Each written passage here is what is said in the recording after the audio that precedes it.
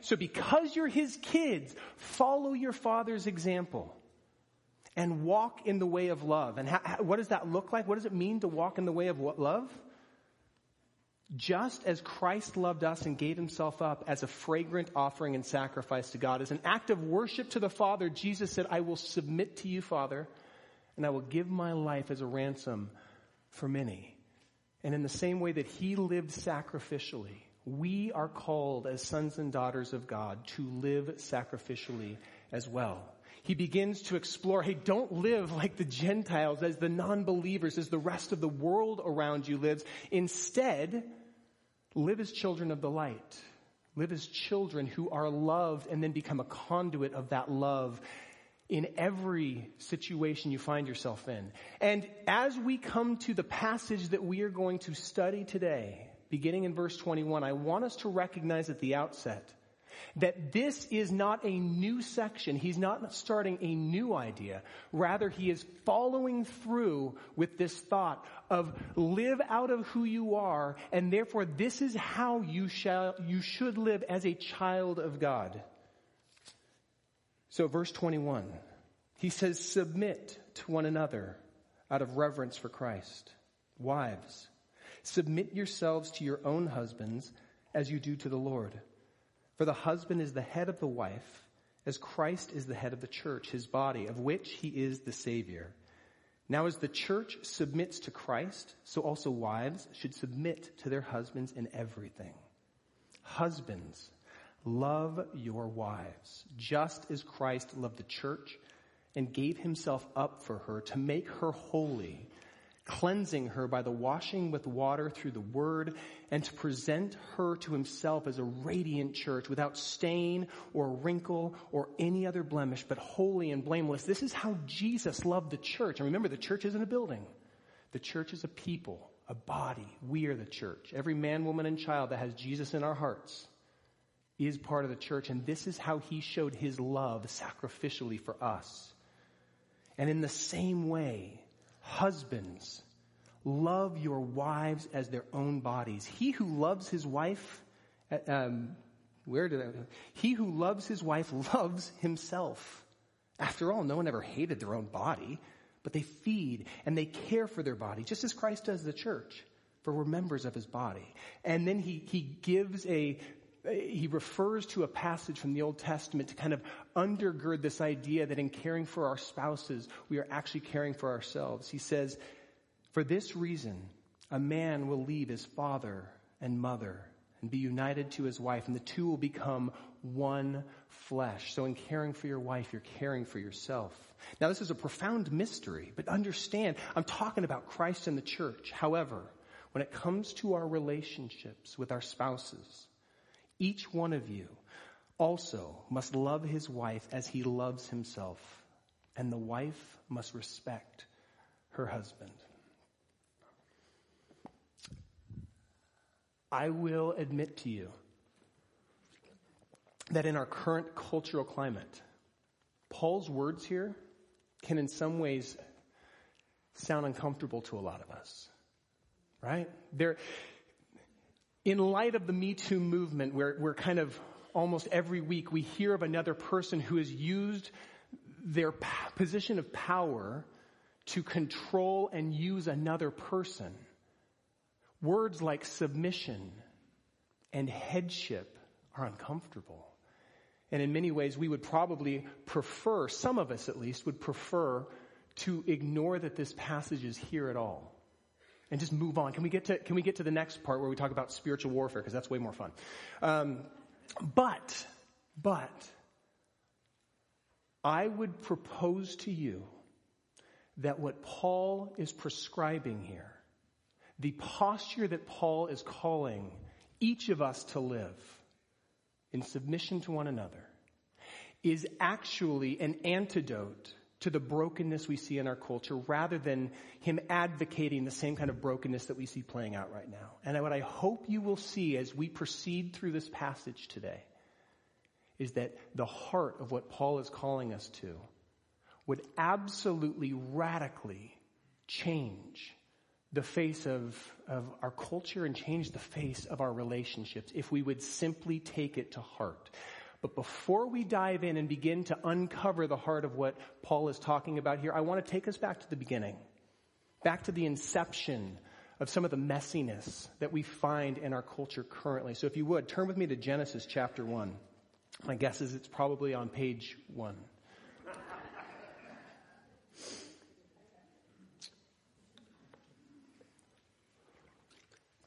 In the book of Genesis, particularly in the first chapter, we get this beautiful picture of God as this creative artist speaking the world into existence. And through his words, he begins to create the heavens and the earth, and then he begins to bring order to the materials that he has spoken into existence. And towards the end of it, on the sixth day of creation, we read that God chooses to create a representative for himself that will join him in caring for and cultivating his creation. So let's look at verse 26 of Genesis chapter 1. Then God said, "Let us make mankind in our image, in our likeness, so that they may rule over the fish in the sea and the birds of the sky, over the livestock and over all the wild animals and over all the creatures that move along the ground." This is called the creation mandate. We're going to lean heavily into that beginning in February. So we're not going to spend too much time on this right now. Let's keep going to the next verse, verse 27. So God created mankind in his own image. In the image of God, he created them, male and female, he created them.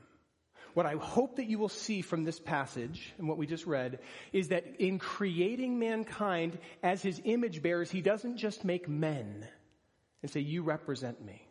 He makes both men and women, and that both genders represent aspects of the heart of our God, that together we can more holistically represent our God's heart and who he is into creation.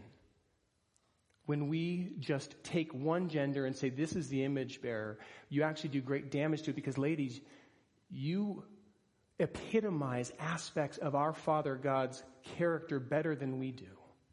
And I'm speaking very generalistically there, okay? But I want us to recognize that both men and women are image bearers. Let's go to chapter 2. In chapter 2, the writer of Genesis goes from this kind of broad overview and zeroes in on the creation narrative of the day 6, when he makes man in his image. And we're going to begin reading in verse 15. God takes man and put him in the Garden of Eden, this garden of delight, to work it and to care for it, to begin to join him in the care and cultivation of creation. And the Lord God commanded the man, "Hey, you're free to eat from any tree in the garden, but you must not eat from the tree of the knowledge of good and evil, for when you eat of it, you'll certainly die. All of this is for you. Just do not take from that tree and eat from it." It's very interesting that he chose to put the tree there at all. I would argue that he chose to do that because he was giving us free will so that we can have the choice whether or not to obey, whether or not to trust. And it is free will that enables us to have a genuine relationship with God, as opposed to simply operating out of our programming as if we were just robots doing what he has programmed us to do. But that's another conversation for another day. Verse 18. Then the Lord God said, "It is not good for the man to be alone." This is the first time in the entire creation narrative that God recognizes something that is lacking in his creation. And he goes on, "I will make a helper suitable for the man." Now that term helper is often viewed as almost derogatory, as a secondary role. The term in Hebrew is ezer. But here's what I hope that you will see, and I know we're not going to spend a lot of time on it, but I just want to point this out. That the person in Scripture that is referred to as our ezer, as our helper more than anybody else in all of Scripture, is God himself. God is our helper. our ever-present Ezer in times of trouble. That is who God is, and that is in no way a declaration that God is secondary to us. So we would do damage to what the writer of Genesis is saying when he says that God is looking to create a suitable helper for the man. Because all of the animals were not. They did not match him. They did not suit him. They were not a partner for him. And so he creates Eve as a counterpart, a partner to him in joining him in the mandate to fill the earth, be fruitful and multiply, and subdue it, care for it, bring culture out of the raw materials of creation. The man and the woman were intended to work together to fulfill that, and only together could they actually do that. But we all know how this played out, right? The serpent comes sliding in from the side and goes, hey, did God really say not to touch that fruit? Man, he's holding out on you. Don't you realize that? He's not trustworthy. He just doesn't want you to be like him. And when Adam and Eve look at the fruit and they go, you know what? Maybe God really is holding out on us. And maybe that can give us what we're lacking, because maybe God did really make us deficient. Suddenly the fruit becomes a whole lot more attractive to them. And Eve reaches up and she plucks the fruit. She takes a bite, and then she hands some to Adam, who is standing right there with her, and he takes a bite. And suddenly their eyes are open and they both recognize what's happened. Because suddenly their whole perspective of themselves has changed. Sin and shame enters into God's good creation and corrupts it completely. Not only is their perception of themselves altered, but their perception of one another is altered. And their perception of God is altered. They cover themselves up out of embarrassment for their naked vulnerability. Although they had been naked the whole time and never seemed to care. And they hide from their Creator. They hide from the very one who has made them to join him in the care and cultivation of creation. And so God, in chapter 3, begins to lay down, he begins to articulate some consequences of the fall. We call them curses, and more often than not, when we think about the curses, we think of them from a strictly punitive standpoint. God is angry at them for disobeying, so now he's going to spank them and all of their progeny from that day forward because of their disobedience. So he curses the serpent. You will forever live in enmity or discord between the humanity and yourself. And then he begins to speak some words that are not so happy for the man and the woman. To the woman, he curses her act of childbearing, and he says there will be a friction between you and your husband. And to the man, he says the work that you do will now be laborious and painful. Here's something I'd like you to notice, and we'll spend more time again in February exploring this. Every single thing that he speaks to as being cursed with the man and the woman are tied directly to the mandate that he has given them both. Be fruitful and multiply. Now there's pain in childbearing and childrearing. Your relationship with one another will now have friction. He created them to be naked and unashamed with one another as partners. Now there's friction. And the work of your hands will now be laborious. He created mankind to join him in working and caring for and bringing order to the chaos. Do you see that he frustrates the very things that we have a tendency to look to for our identity and our purpose and our fulfillment? These things will no longer fulfill us. But why did he do it? I would suggest to you the reason that God frustrated those things was not simply to punish mankind. In fact, I think that they were far more loving and caring. Because here's the thing that God recognizes. Mankind, particularly with the entrance of sin into the world, is bent away from God. And we will search and look to other things to fulfill us and define us. And so in cursing these things, God cuts a God-shaped hole out of every single one of our hearts and says these things will no longer satisfy. They can no longer fulfill you. You will only be able to find fulfillment in me. So stop running and just come back to me because I love you. Now, taken from that perspective, do you see that these are far from being curses? They're actually, in some ways, blessings that are also uncomfortable and that we are, to this day, continuing to experience and live out of. And I look forward to the day when God remakes everything and we no longer have the effects of the curses. But today, for our purposes, I want to focus on just one of those curses. And it's the one that speaks to the relationship between the man and the woman. In verse 16, the second half of it, God speaking to Eve says, your desire will be for your husband and he will rule over you. Now, on its surface, we would tend to read this as, well, you will long for a partner, but he will domineer over you. And perhaps that's an appropriate way of reading it, but I would point out to you that the very next time that word desire is used is in chapter 4, the next chapter in Genesis. He speaks it when he's talking to a guy named Cain, who's the son of Adam and Eve. And Cain is jealous of his brother because God appreciated Abel's offering more than Cain's. And Cain is beginning to feel so angry and jealous of his brother that murder begins to take root in his heart. And God says, Cain, beware. Sin is crouching at your door. It desires, same word, to have you. And you must rule over it. Same word used for the man. Its desire is to control you and shape your choices, and you must rule over it. Keep it bottled up and not allow it to get out. So when we back up and look at the curse that God has just spoken over Adam and Eve, your desire will be for your husband.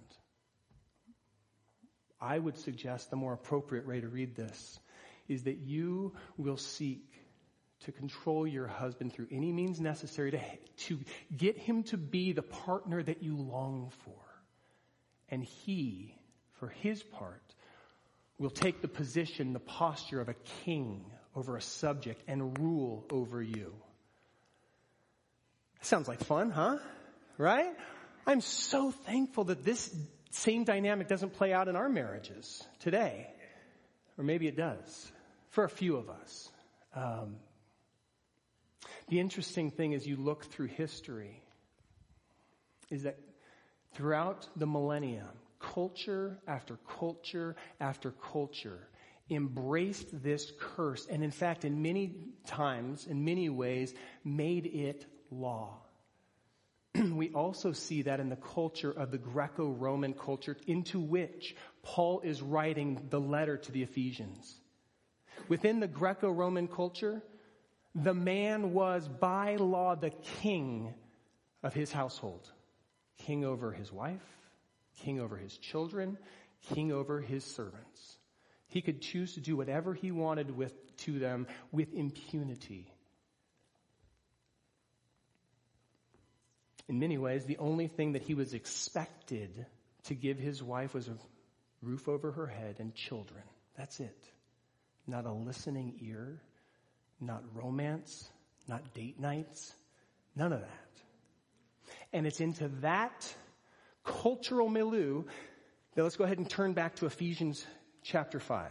Because it's into that brokenness where the curse of Genesis 3 has been made law and is being lived out every day in so many different ways that Paul reminds the sons and daughters of God who have been saved and loved by a gracious God.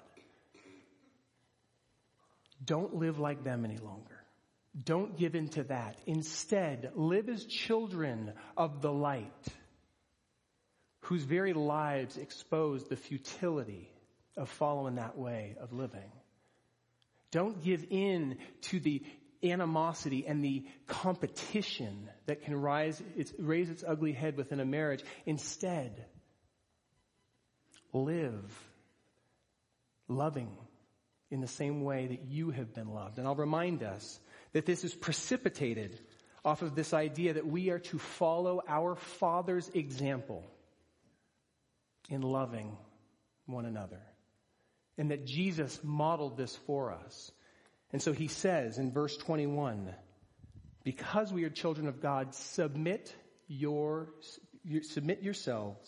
to one another out of reverence for Christ. Now let's stop for a moment, because that word submit is an uncomfortable one. When we think of the word submit in our culture, typically here's what it boils down to. It is about power. It is about control. And typically the person who is submitted to is the stronger person, who forces the person under them to submit. Oftentimes, the person who is expected to submit is the less important person. And they are called to, expected to, demanded to submit to somebody who is more important to them. So let me pause for a moment and simply remind us what Paul has already said is true about us. We are sons and daughters of God. That's our identity. That is our starting position. It is a position of absolute equality when it comes to value. There is no difference. And it's a position of strength. It's a position of dignity. It's a position of... I can't even over-express the importance of being a son and a daughter of God. And it is from that position that he calls us to submit. And in light of that, I want you to hear that the word submit does not mean place yourself underneath the domineering hand of another person who's more important than you or is stronger than you.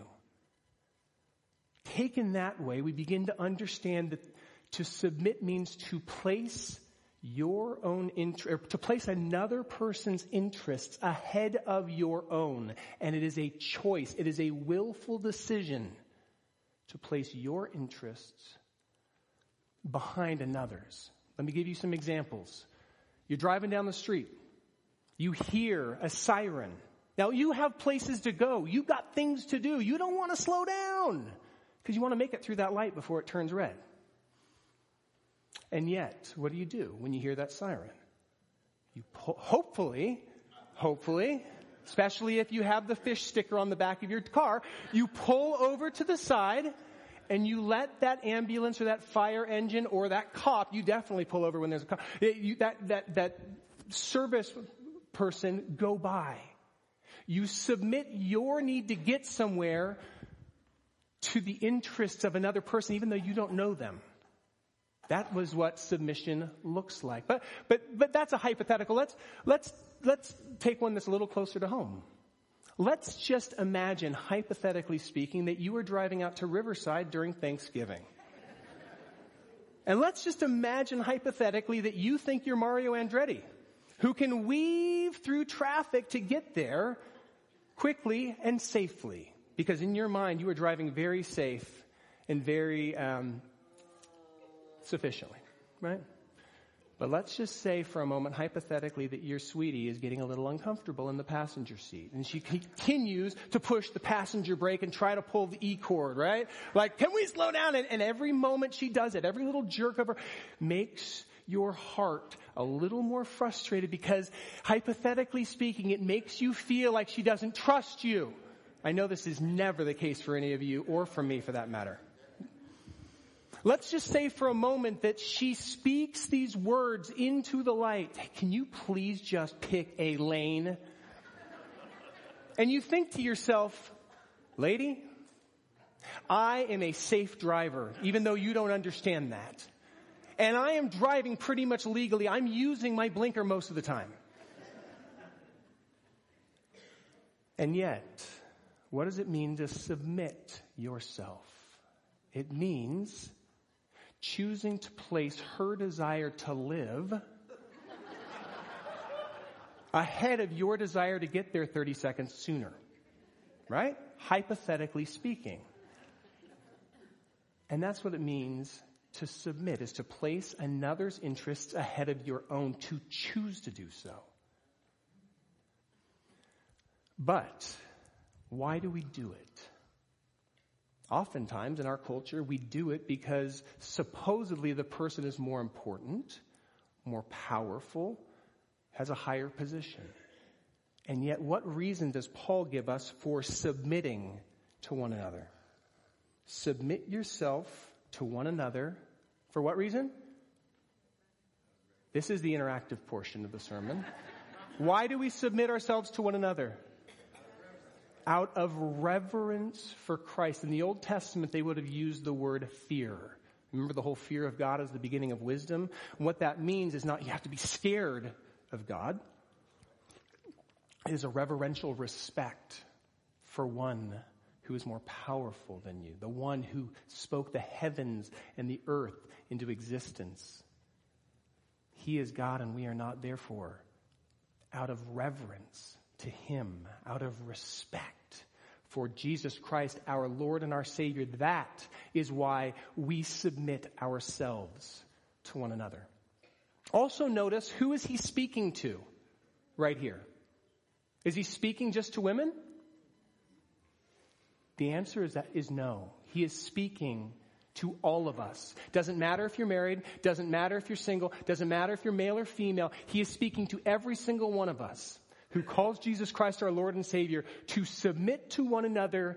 Why? Out of reverence to Christ. Now, why is that important? Because Jesus is our Lord. Jesus is our big brother, and he has modeled for us how we should approach one another. Can we throw the passage from Mark up on the board for a moment? This is from Mark 10. This is Jesus speaking to his disciples when they were bickering about who was the most important of Jesus' disciples. Hey, which one of us is going to be sitting closest to him in the position of honor and authority? And Jesus says this.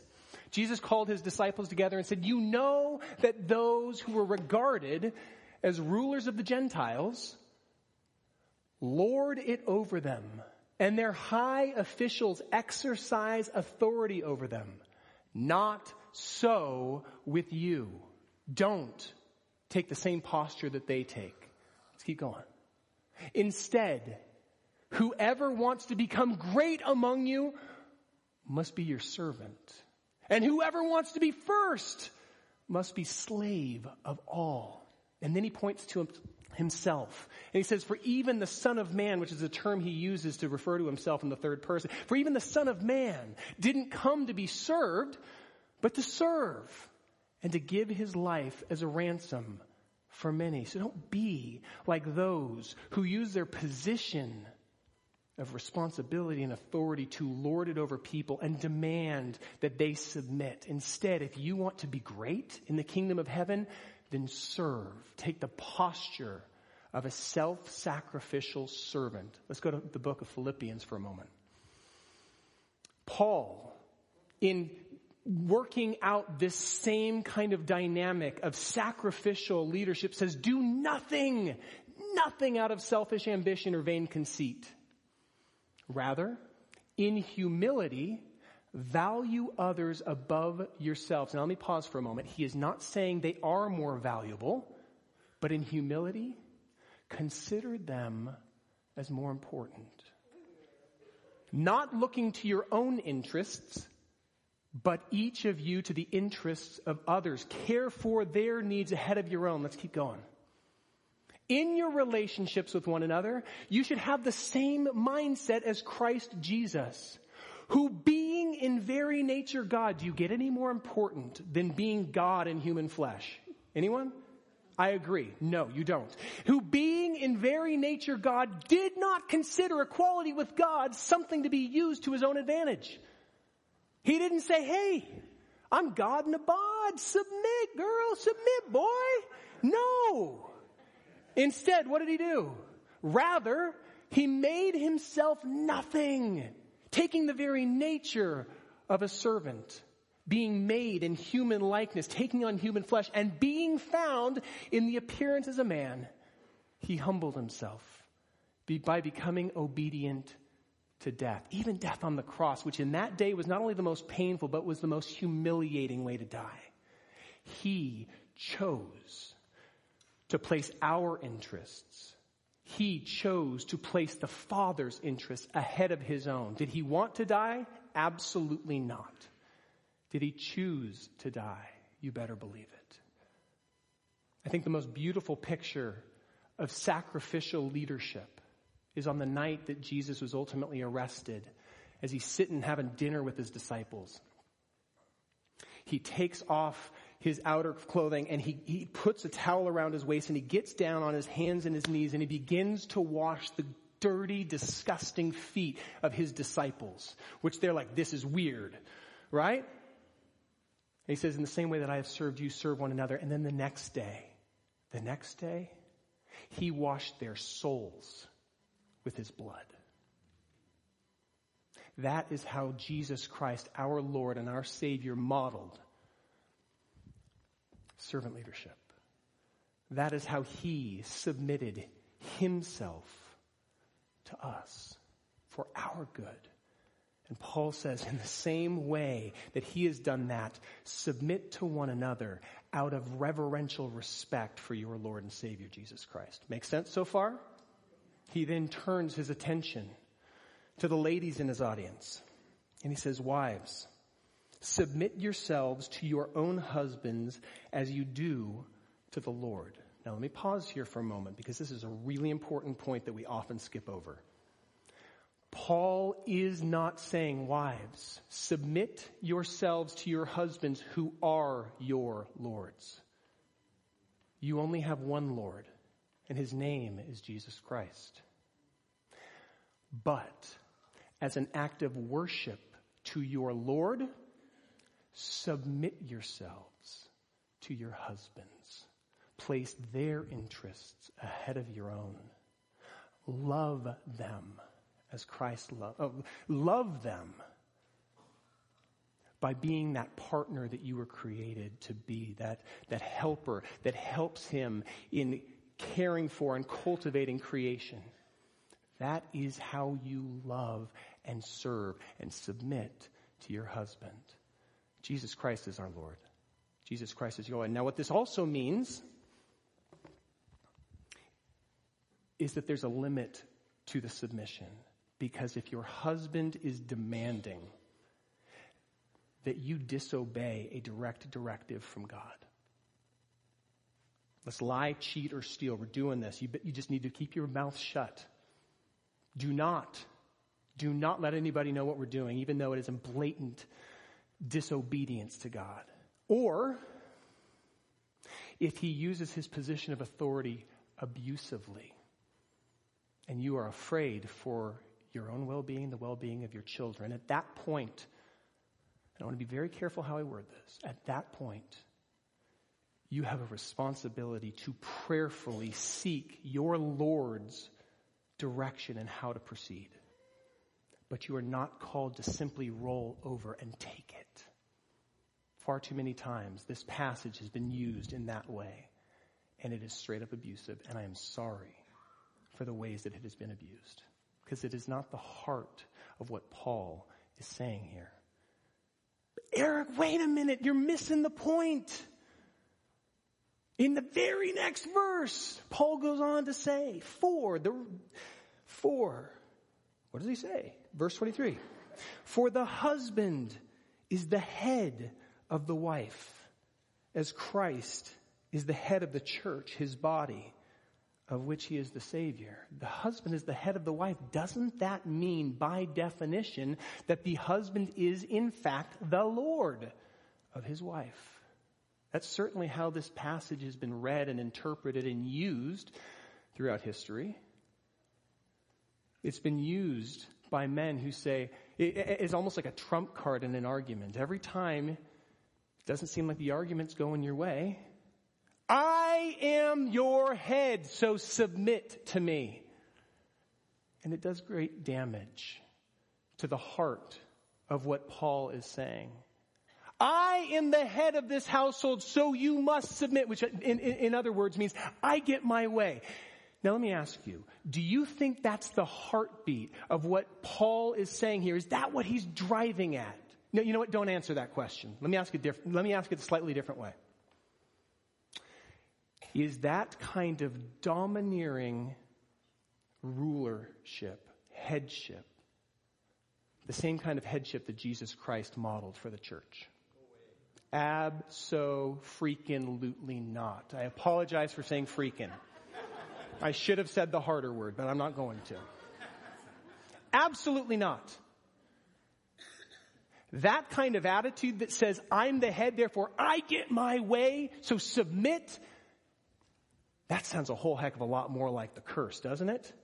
And he will rule over her. Instead, how did Christ love the church? How did he lead as the head of the church? He served her. He covered her. He washed her. He sacrificed himself. He submitted his interests to the interests of the church, his bride. Did he want to die on the cross? No. Do you remember that conversation he has with God? Father, if there's any way we can do this, it doesn't require me to bleed out on a cross. Let's do that. But not my will, but yours be done, right? He submitted himself. He washed his bride, the church, with his blood to cleanse us, to make us righteous. Not because we were righteous in and of ourselves, not because we deserved it, but because he loved us and he placed our interests ahead of his own. That is how he led.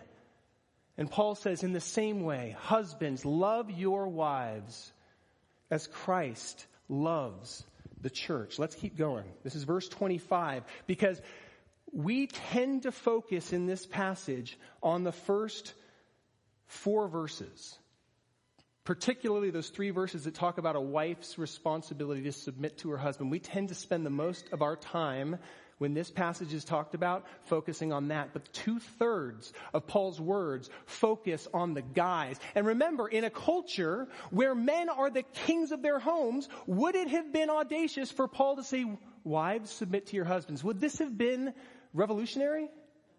What is revolutionary, what is audacious, is that he would then turn around and say in the same breath, and men, love your wives as Christ loved the church, sacrificially, selflessly.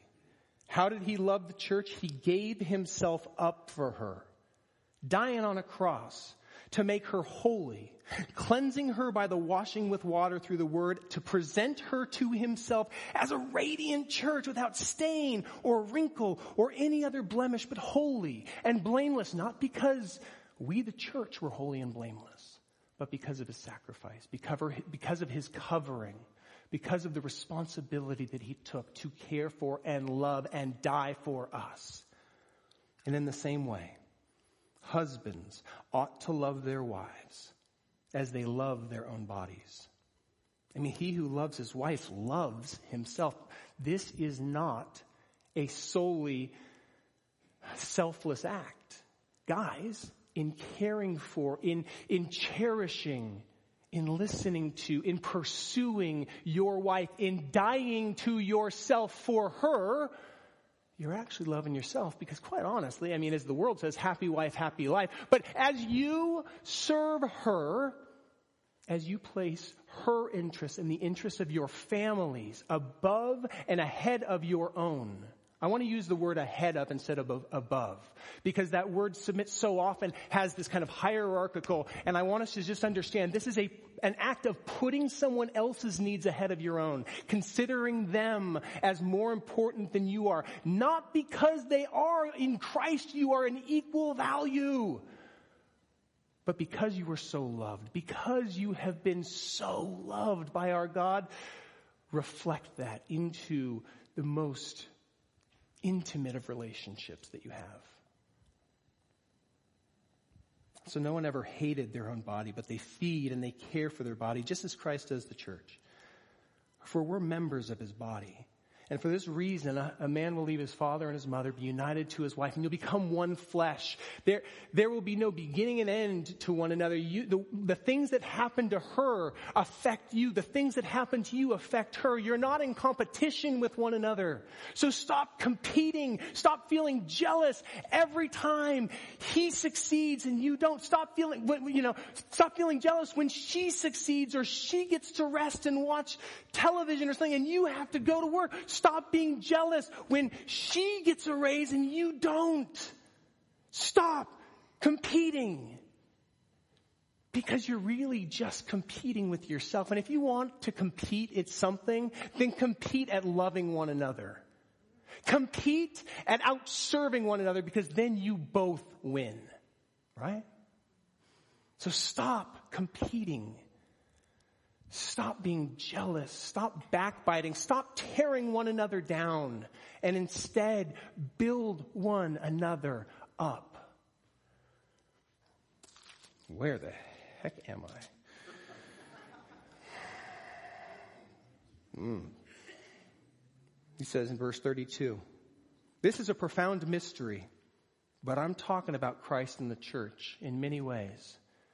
Our relationship as husband and wife is a tangible representation, or hopefully will be, of the relationship we have with our loving, sacrificial Lord and Savior, Jesus Christ. However, and he comes back, he now brings it back from this back to this relationship. And he says, however, each of you must also love his wife as he loves himself. And the wife must respect her husband. That's not saying two different things. Generally speaking, women long to be loved and cherished. Men long to be respected. And they are two sides of the same coin. Respect, for many men, and this is generally speaking, respect is an act of love.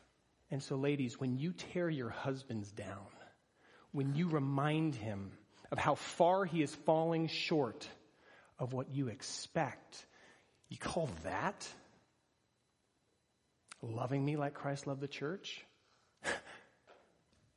You call yourself a Christian, right? When you tear your husband down or constantly point out his imperfections, you are not respecting your husband, and you are not practicing the posture that Paul is calling. And husbands, when you constantly point out your wife's flaws, when you remind her of the ways she doesn't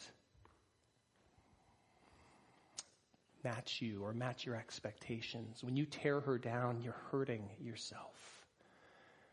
You're hurting your relationship, and you're hurting the witness that your lives could have. Because if we could simply live out of this posture of serving one another and placing one another's needs and interests ahead of our own, do you think that words like submission and headship would be curse words in our church, let alone in our culture? I don't. If we knew how to live out of the posture that Paul is calling us to have towards one another, that says, I am going to choose to put you ahead of myself, not because I think I'm less than you, but because I know how utterly valued I am as a child of God. So therefore, I will choose to place your interests and your needs ahead of my own. And then it's reciprocated as he or she does the same thing. That is how it should work. Unfortunately, that's not the case in far too many relationships. And because of that, passage like this is viewed with fear. And people are concerned, what are we going to say? How are we going to spin this? What damage will be done to the church when we actually call this theological black eye out into the open? Because in this culture, there's far too many reminders of power and position that are used to domineer. And I'll admit, Within the church, we don't have a very good track record with utilizing this passage. Unfortunately, we have completely missed the heart of what Paul is saying. What Paul is inviting us into is an opportunity to live out of who we already are. I am a child of God. I am loved more than anything in this world. Therefore now, love another sacrificially. Submit yourself to one another out of reverence to Christ. It's an invitation. And if you disagree with me, notice this. When he's talking about women, who is he talking to? Women. Wives, submit yourselves to your husband as unto the Lord. And when he's talking about men, who does he talk to? Men. Husbands, in the same way, love your wives as Christ loved the church. Now, that is the invitation to come from a position of strength and place another ahead of yourself. Unfortunately, what has happened far too often is this beautiful invitation to live counterculturally has been instead weaponized as a cudgel that we use to beat somebody into submission. You will submit to me because I am the head. And I apologize for this energy in my voice, but that is far too often how it is articulated. Can you understand why there are women in this church who are terrified of this passage? Because for far too long, we have said that is the heart of our God. And I am telling you it is not. We are called to submit our own interests to the interests of another in love, to build one another up, to care for one another's needs, to lay our own wants and desires to be right down. And if we do, rather than perpetuating the curse that says the husband rules over his wife and she just tries to grasp for control, rather than perpetuating that, we will begin to undo the curse. We will live counterculturally. And our actions, our choice of loving one another, will be an act of worship to our God. That's huge. I would humbly posit to you that submission is not something you demand. Rather, it's something you do. I'm going to repeat that. Submission is not something you demand. It's something you do. Husbands, if you want to be the head of your household, then step up and serve your wife. Serve your children. Look for ways to love her. Look for ways to speak words of life into your children's heart rather than tearing them down. Look for ways to seek out her perspectives, their perspectives. Make it your goal to identify and care for the needs of your spouse rather than just thinking about yourself and getting your own way. Wives, do not submit to your husband because he is worthy. Submit to your husband because Christ, your Lord, is worthy. And look for ways to be the partner to your husband that God created you to be. Look for ways to build him up because the world is going to tear him down. Look for ways to take weight off of his shoulders because our tendency as men is to carry it all and try to protect those we love by shouldering it all. Look for ways to move towards him. Look for ways to care for his needs. Sometimes, often, self-sacrificially. And if we do, not only will we worship God through our relationships, not only will we shine in the darkness as a living example of the gospel at work, we will actually stand against the curse. And if on some point you think otherwise, I ask you to simply go back to Scripture and let God tell you. But may we love one another. And may we choose to serve one another. Now, I'm going to pause. I know I've gone pretty long, but I want to take a moment. I don't want you to simply hear this from my lips. I'm 40. I've been married 14 years, right? What do I know? I want to invite a couple who's been married longer than I've been on this planet to come forward and share how they have worked through this, because they're both very strong individuals, and this has not come easy. So Byron and Diane, would you please come on up here for a minute?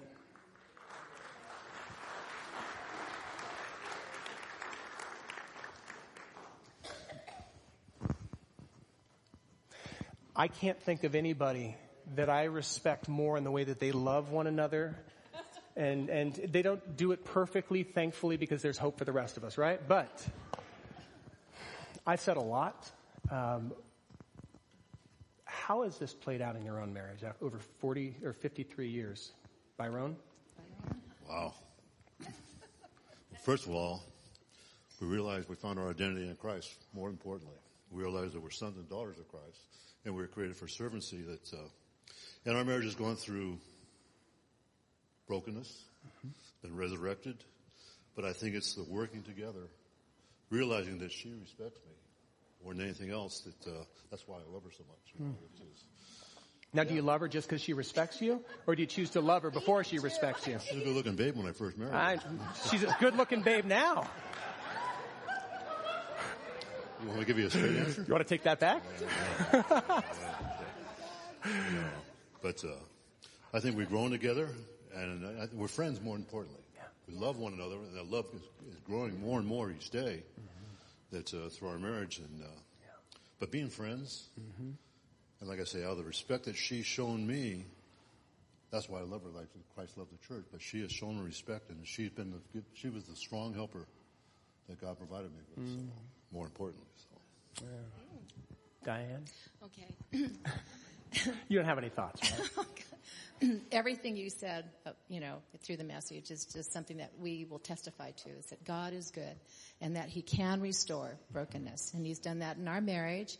And through that, He's taught Byron and I both how to love each other the way that we were intended to love each other, not the way that we were at the beginning, And so that's just what we encourage, everyone to understand, is that, like Eric says, out of our worship to God. And for me, I fell in love with the Lord. I literally fell in love. And Byron knows this, that Jesus is my Lord. And He gets the blessings of that. Okay. So as I remember that in every situation that we go through, all the trials that we still go through, is that I want to please the Lord, because that love is so great and so good. And like I said, Byron gets all the benefits of that love. So, yeah, but everything in Ephesians is like, it's right there. It's right to the Lewises. They remember us in those early years, right? So God has done a wonderful work, and His word is true. And we are a testimony to that, right, Nancy? Yeah, she knows. So, so through prayers, and also for both of us learning how to truly love each other and submit to each other in a healthy way, in a right way, we've grown. God's grown us up in Him, and we're just so blessed to be able to be here right now, almost 54 years married. That's a long time. That's a lot of growing. That's a lot of trials, and so, so we just, we're thankful that we have that. And thank you for asking us to come. Yeah, absolutely. One of the things, I know you didn't want to do it, and I really am grateful that you chose to place our interests ahead of your own and be willing to do that. I want you to know that one of the things I love most about our church is that we are a church of generations, and there are some of us who are pretty early in this season of learning how to be spouses. There are some of you who do not yet have that spouse and may never have that spouse. And yet this heart of submitting our interests to the interests of another speaks to all of us. We'll explore some other venues of that next week. But there is some beautiful pictures of redemption within our church. These two are just one of them. I can tell you, because I know many of your marriages, that God can overcome infidelity. God can overcome selfishness. God can overcome short-sighted decisions. God can overcome bankruptcy. God can overcome the pain that comes with being broken people, living with other broken people in a broken world. And I would just ask you to pray over us as we go into a time of worship. Would you just,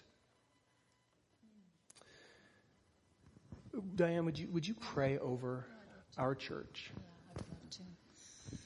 Heavenly Father, Lord God, we are so grateful and thankful that your word is true. It's something that we can stand on, and it bears the fruit that we all desire. So, Father, I pray right now for our beautiful community here, our family, that you would be with each one of them as they work through their trials and they're learning how to love one another better. Lord, I pray that their hearts and their minds would be open to truly not only hearing your Holy Spirit speak to them, but then responding, Lord, so that they really will experience the fruit that comes. Help us all to be people of action, people that will take your word and apply it so that we truly can be the light to the world. Thank you for your blessings to Byron and I, because we do know that we don't deserve them, Lord, but you love us so much. And for this moment right now, just to be an encouragement that you are a God who redeems. You redeem all broken things if we give them to you, Lord, and if we believe and if we expect to see the fruit. So in your Son's precious name and in the blood that he shed, so that we would all be free from the things that keep us from the joy and the happiness that we desire and that you want for us, we ask for these things. Amen. Amen. Amen. Let's worship our God together.